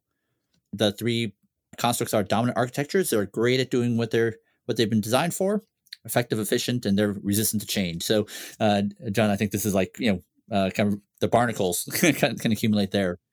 Structure are the way you set up the teams, what are the sanctioned ways for the components to talk to each other, and in software, it's the architecture they work within. And then dynamics is everything else. The tone set by the leaders, the culture that amplifies signals, amplifies weak signals, or one that extinguishes or suppresses them entirely. And so an area of structure, and this is a question that I'm not overstating, that I've been dragging around in my head for 35 years, is one that you see in the military where you have one track for officers, another for enlisted personnel and NCOs, and then more recently for warrant officers. I'd be so grateful if you could just even describe why it's important to have these independent career tracks. And from your perspective, the importance of this officer NCO partnership from a couple of levels. What does it even look like at the more senior ranks, say 09 and above? Some of it, to be honest, Gene, is sort of left over, right, from approaches that have come before us. So you mentioned Patton. A lot of the personnel system was built to inculcate, a massive force, train them as quickly as possible to be sort of nominally effective, and then get them out there, and then they'll learn on the job. And so, as we started to think about leader development, to be honest, with the exception of the actual kind of the schools, the structures, if you will, there wasn't any difference in the approach, right? And so we sort of blended them together in our leader development framework. And the idea was that first and foremost, we have to say, hey, in the Navy context, what are we trying to make, right? If we're going to make what qualities does that leader have to have before she or he is effective, right? So there's the goal. And then as we learn to think about, okay, how do we, take a person from wherever they are, anywhere in the nation, actually literally anywhere in the world, bringing all of that variety to an induction point, whether that's boot camp for enlisted or some ROTC program or the Naval Academy, whatever it is for officers, OCS. And now, now the sailorization begins, right? Where we take these people and bring them into some sort of common understanding. So how do we now organize ourselves to go down that road? Well, we said that there's sort of three lanes to go down. One is we've got to teach them the skills, the competence skills to do their job, right? So if you're going to be a radar operator, since we have talked about those, we got to teach you all about radars, right? We got to teach you how they work, what are the principles, and then how does this particular radar work? And so there's the competence part. We also found, particularly as we started to get into more radical delegation, that it was important to train on character. It was really important that as we gave someone a mission and then delegated them a bunch of authority and sent them off to do something important, we could be confident that we share the same value structure, right? And we found, to be honest, that a lot of our problems were not so much competence-based, but character-based. And so particularly for an all-volunteer force in which the people of the United States have tremendous trust and confidence. They're going to send their sons and daughters to go be part of this. They want leaders who are people of character. And so we stood that lane up. And then it came to me relatively late in my time as CNO, but another lane, another dimension was this idea of what we call connections or community, right? And so how are these leaders, how skilled are they in connecting to one another, both professionally, but also what we found emotionally, right? So everybody is going to have at some point a really terrible day, right? And how resilient are they to absorbing that bad day, that bad result, learning everything they can, getting their mojo back, and then, getting back on the horse, if you will. A lot of that comes from the emotional and professional support you get from your connections, right? And so there's a lot of resilience and strength that comes through that. I will tell you that late in my time as CNO, I went to visit another very senior leader in the Navy, right? Kind of sort of a 3-star level, tremendous amount of responsibility for this person. And it was one of these visits where I hadn't, I didn't really say anything about why I was coming. I just wanted to talk with this person. So there was, I didn't say, hey, show me this, or I want to see about this. So, we arrived at the headquarters and we had a very nice greeting party, that met us there. And we went in and said hello to everybody. And then, a lot of people kind of fall off as you get closer to the office and you're in the C-suite, if you will. And then finally, those people fall off and it's just this leader and me, right? And he said, hey, you didn't really give us a whole lot about why you're visiting here. What do you want to hear about? And I said, well, I really just want to hear what's on your mind, right? What do you want to talk about? I really just want to get a sense of that. Now, this person had a tremendous amount going on in their area of responsibility. And of all of those things, kind of given this freedom to pick and choose what to talk about, this person said, I'll tell you what, it gets very lonely sometimes. And that is true. There's that saying, it's lonely at the top. But, until you've been there and you kind of feel that, you don't really, you might not fully understand the impact that has on that. So I had this kind of connections idea floating around, and I was wondering, well, is it worthy of, another edition, another version? And as soon as I heard, and it was actually a very creative person with which I had become acquainted with, she had kind of advised me, hey, I read your version 1, and I think that you're missing something in this connections idea. And she was very compelling in terms of, outlining that. As soon as I heard that conversation about loneliness, I said, okay, this is what we've got to do. And so we started putting a lot more emphasis on, even at, so let's say, the 3-star level, one of the important dimensions of leadership is how well you're connected with your fellow 3 stars. They're like great white sharks, right? They're huge. They have a big part of the ocean to themselves, that's just the nature of it. But still, using technology and everything, how do they connect, share lessons, share stories, and support one another professionally and emotionally? So those are the 3 lanes, right? And then how do you move down those lanes? Well, there's formal schools, and we have a bunch of those. Then there's on-the-job training, and we have a lot of that, formal qualifications, watch standard qualifications, et cetera. And then there's self-learning. And, you mentioned Eisenhower and Patton, both of those tremendous self-learners, right? Those voracious readers. Those were the kind of the 3 motive forces to move down this road, this 3-lane road, to get to this objective of building the leader that we wanted to build.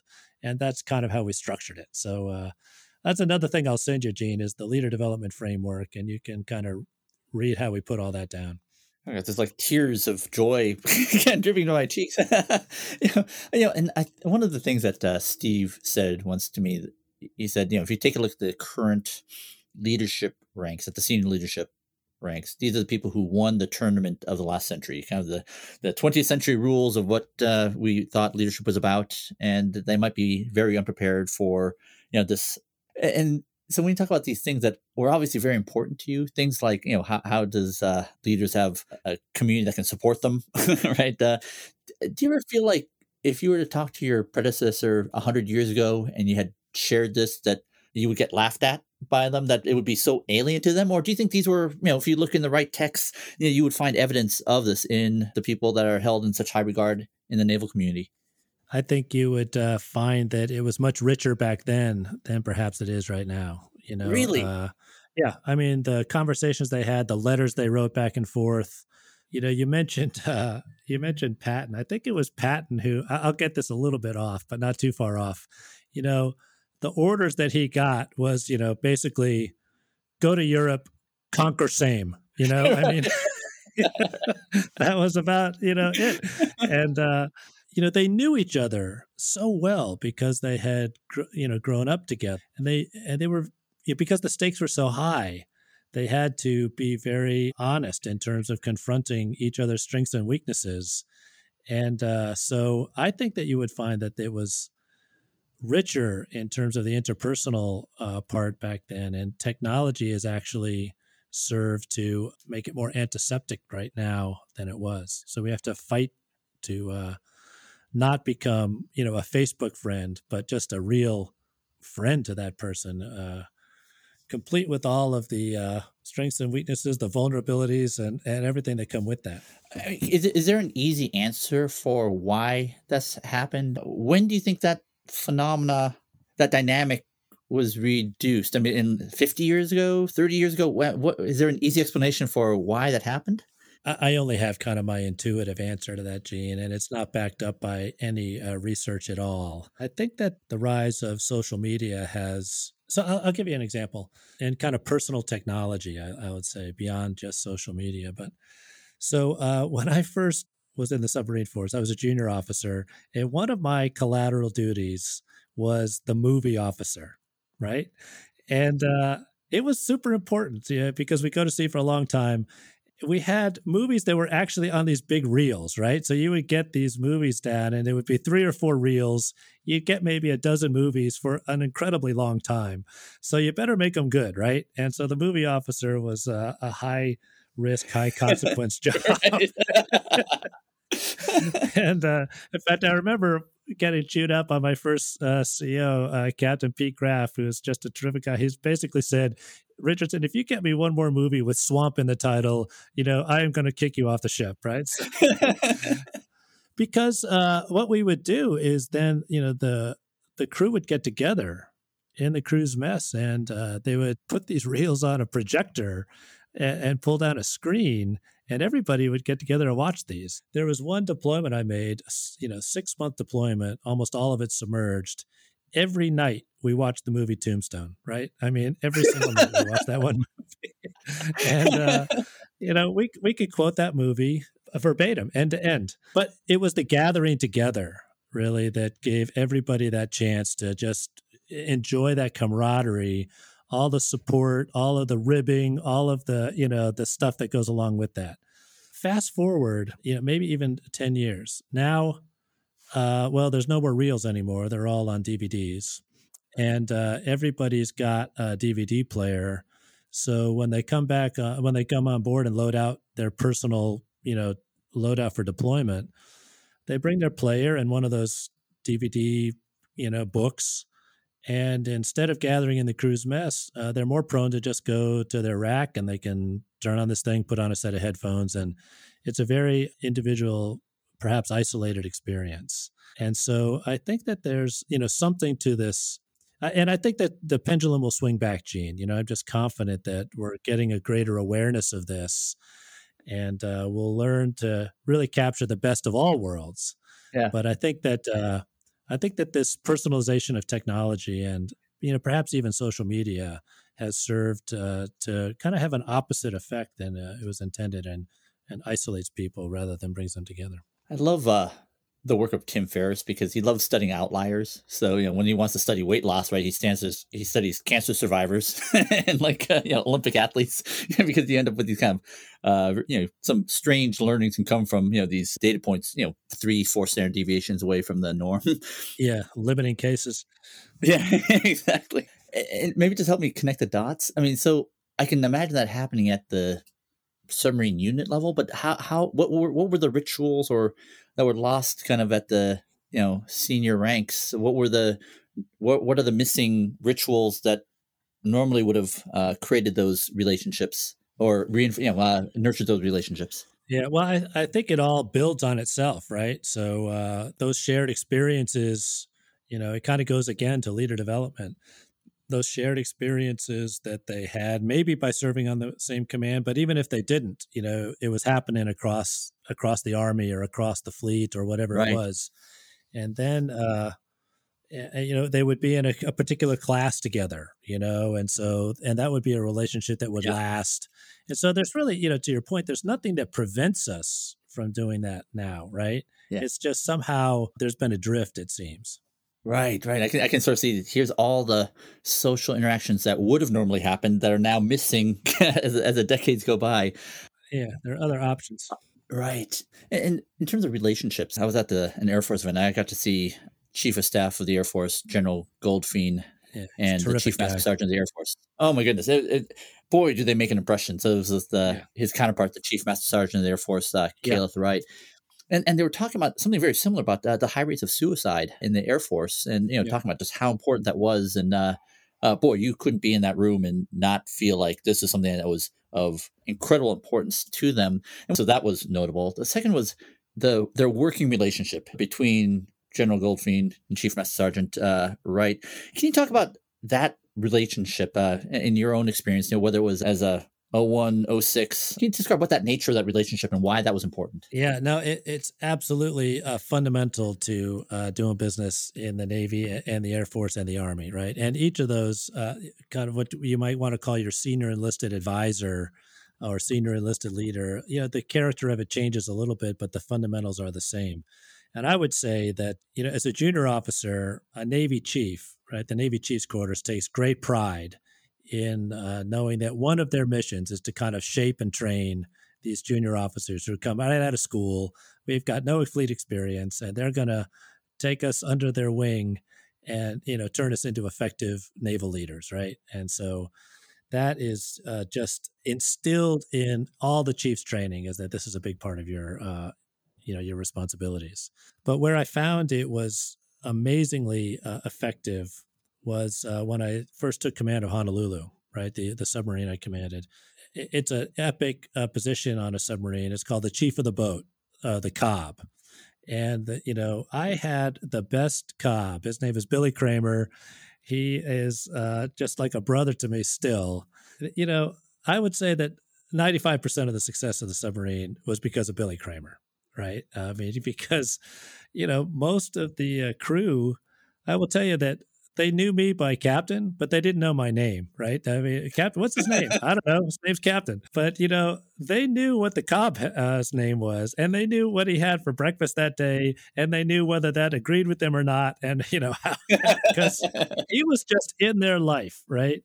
And he was just such a terrific guy. And, just for instance, a new sailor would report aboard, and it's a nerve-wracking time for a young a man or woman to report to this new command, this new submarine. And so there's a lot of nervousness and anxiety.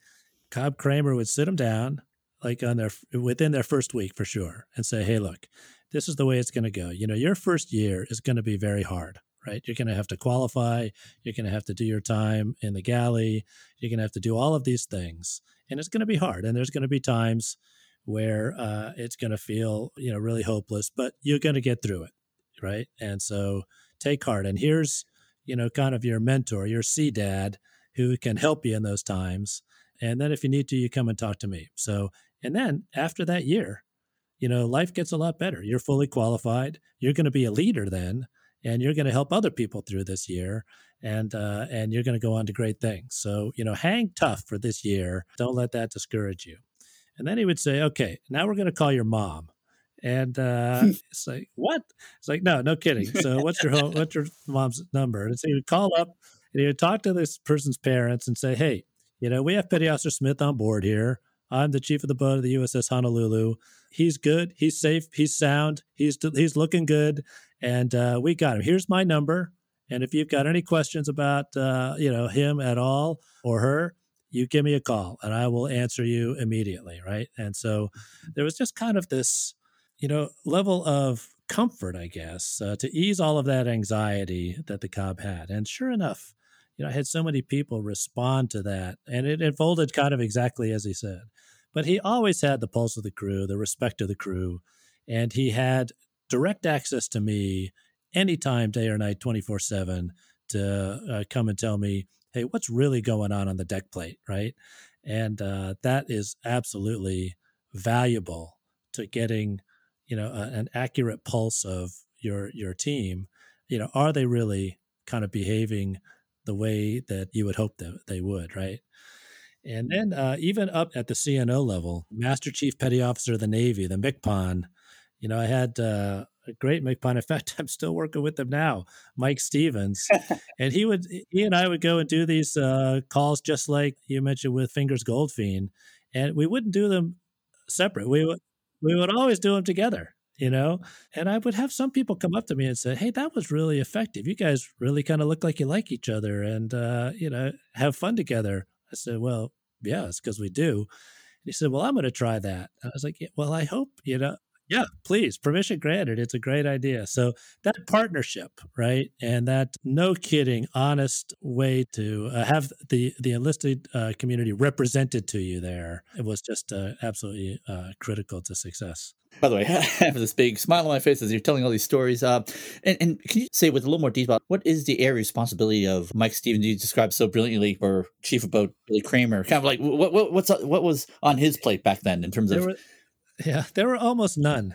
There was almost no guidance. It's sort of like, look, Cobb, you go out there, you're going to lead the Chiefs quarters. So, that's very clear. I really want you to make sure that the crew is taken care of, and that as the captain, I'm not doing something inadvertent, that would actually work against their best interests. Or if there's something that they think would be a change or whatever, I would want every one of those to be very comfortable coming up to you, describing it to you, knowing that you could get it to me or whatever it might be. So it's a pretty loose position description, but if you've got the right person and the right partnership, and I think that a lot of the effectiveness and the authority, if you will, of the chief of the boat or the MCPON comes from that relationship with the captain or the CNO, right? And so, without that, it's kind of a moot point. And just to make sure I heard that correctly, it sounds like you're also suggesting that there's this kind of a broad discretion even at the MCPON level, due to the entire U.S. Navy as the chief of boat would do for the USS Honolulu. Yeah. So whereas the Cobb of the Honolulu, Billy Kramer knew everything about every one of our 135 or so sailors, right? Yeah, their strengths, weaknesses, family situation, kids, all of that. He was just terrific. Of course, that's impossible at the MCPON level, 330,000 sailors, but he's going to know his fleet master chiefs very well. Right. So those people, the senior enlisted leaders for each of the fleet commanders. And he's going to be very mindful about, who should we pick for the next person to fill that role, given that person's going to be the fleet commander. How are we going to match these folks to make an effective team? And so, it's as structured as you might think would happen in the executive level. In fact, it is kind of an executive position. I think it would be interesting to see how you could come up with kind of a business equivalent of the chief of the boat, Let me just preface this by one thing. I met Lieutenant General, formerly Air Force, now Space Force. He's working with a friend of mine, Dr. McKirsten, CEO of TaskTop. We're talking about how do you stand up more repeatedly these software capabilities, whether it's in the U.S. Air Force, in the Marines. I'm sure there's a similar initiative in the U.S. Navy. He said something that I found incredibly impactful. The context of this specific quote was, what's preventing us from achieving our goals faster? Is it the technical capabilities or whatever? And I think Lieutenant General had this aha moment, says, oh, no, it's leadership. Yeah. What's missing is, we're missing that leadership capability. When you ask, hypothetically, what is the equivalent in a corporate structure of the MCPON?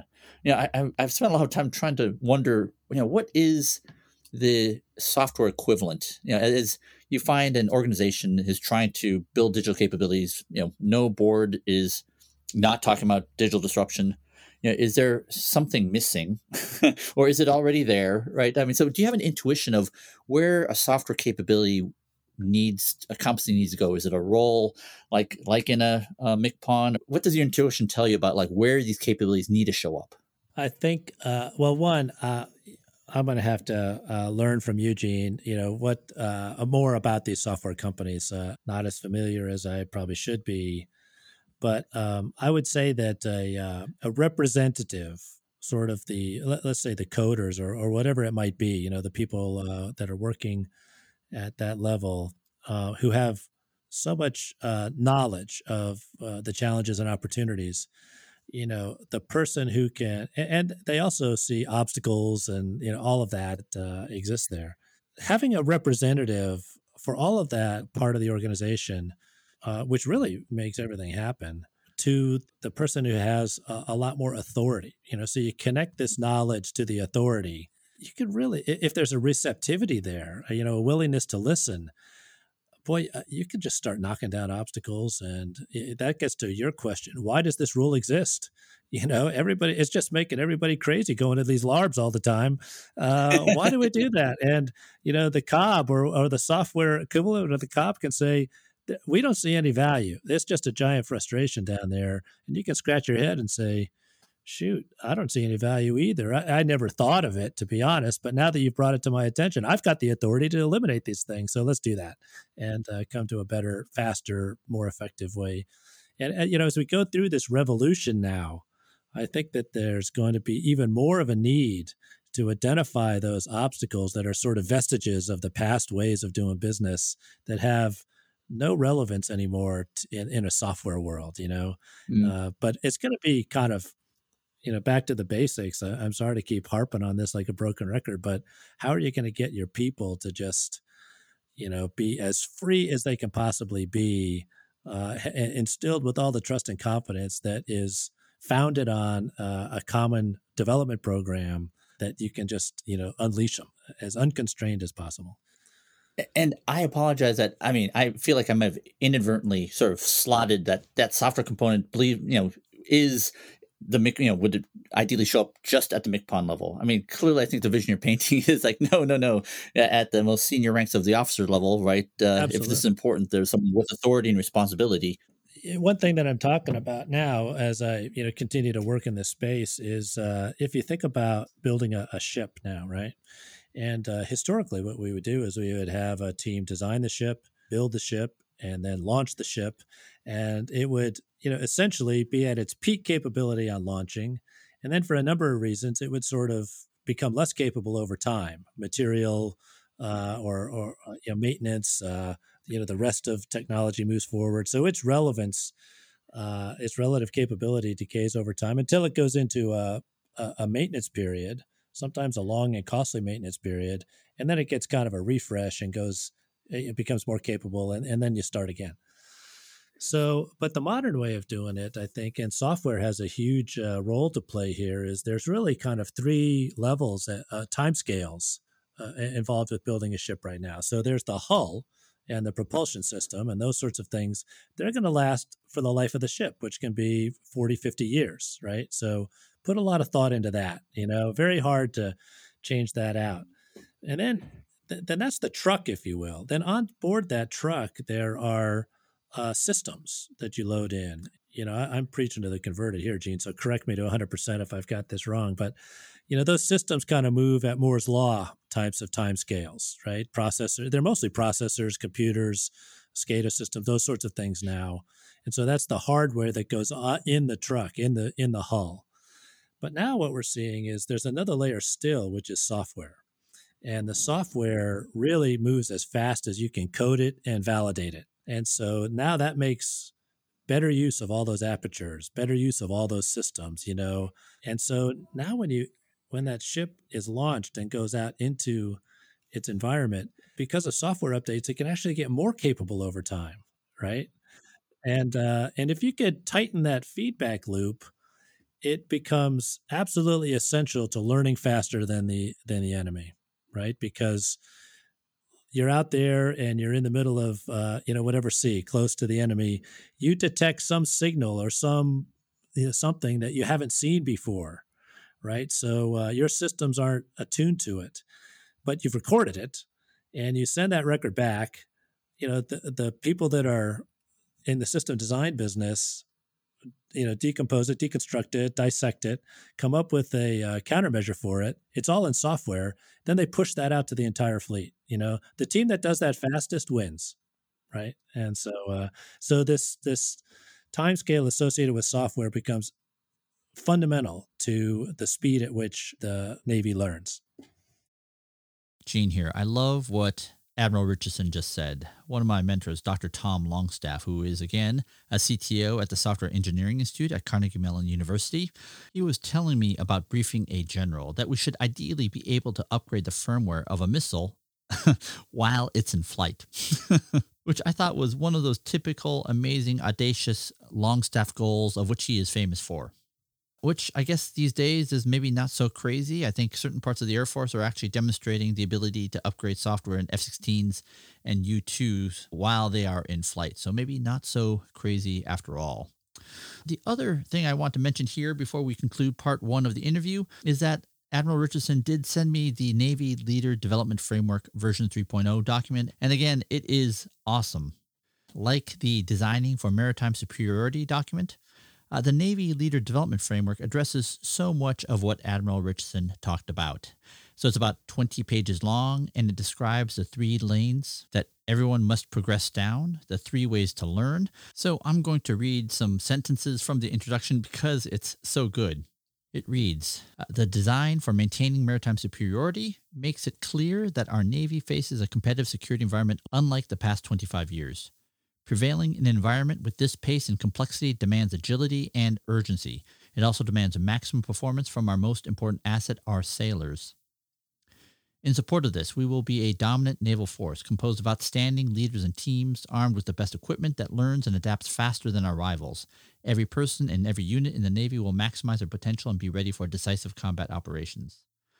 To win, our leaders must enable our teams to think more clearly, learn more rapidly, and make better decisions more quickly and more accurately than our adversaries.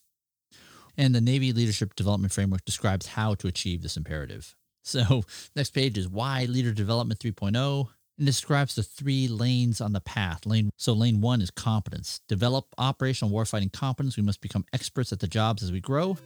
An incompetent leader is a recipe for disaster. Lane 2 is character. We must continually strengthen our ability to behave consistently with our core values of honor, courage, and commitment. This keeps us worthy to lead our sailors. And then, as promised, here is Lane 3, developing intellectual and personal connections. Intellectual connections improve competence by sharing mental models, comparing notes, improving our ability to anticipate our teammates' next move. Isn't that interesting? Personal connections strengthen our character and resilience by building relationships. We share what we experience and seek to understand what's going on in others' lives, not only in mind, but in body and spirit as well. And later in the document, page 7, the 3 methods to progress down the path. Schools, offering formal education and certification, on-the-job training and qualification in our workplaces, and self-guided learning through reading and other forms of self-study. It's all in here. My favorite parts of the document is page 16 and 17, where it paints what you're expected to learn over the 30 years if you are an enlisted leader or an officer leader, broken down to how one progresses, every 1 to 3 years. It's really great. There will be a link to it in the show notes. So I hope you learned as much from this interview as I did. Coming up next will be part 2 of this interview. I will ask Admiral Richardson about the leader development process, especially at the most junior levels. I'll ask him about lowering the cost of change and how he thinks about it from a leadership perspective. And I get to ask him about one of the largest functional organizations of all in the U.S. Navy, that is the U.S. Naval Reactors Division, and his thoughts on what do you do when things go wrong in a complex system? How do you balance keeping people accountable and enabling the right types of learning? See you then.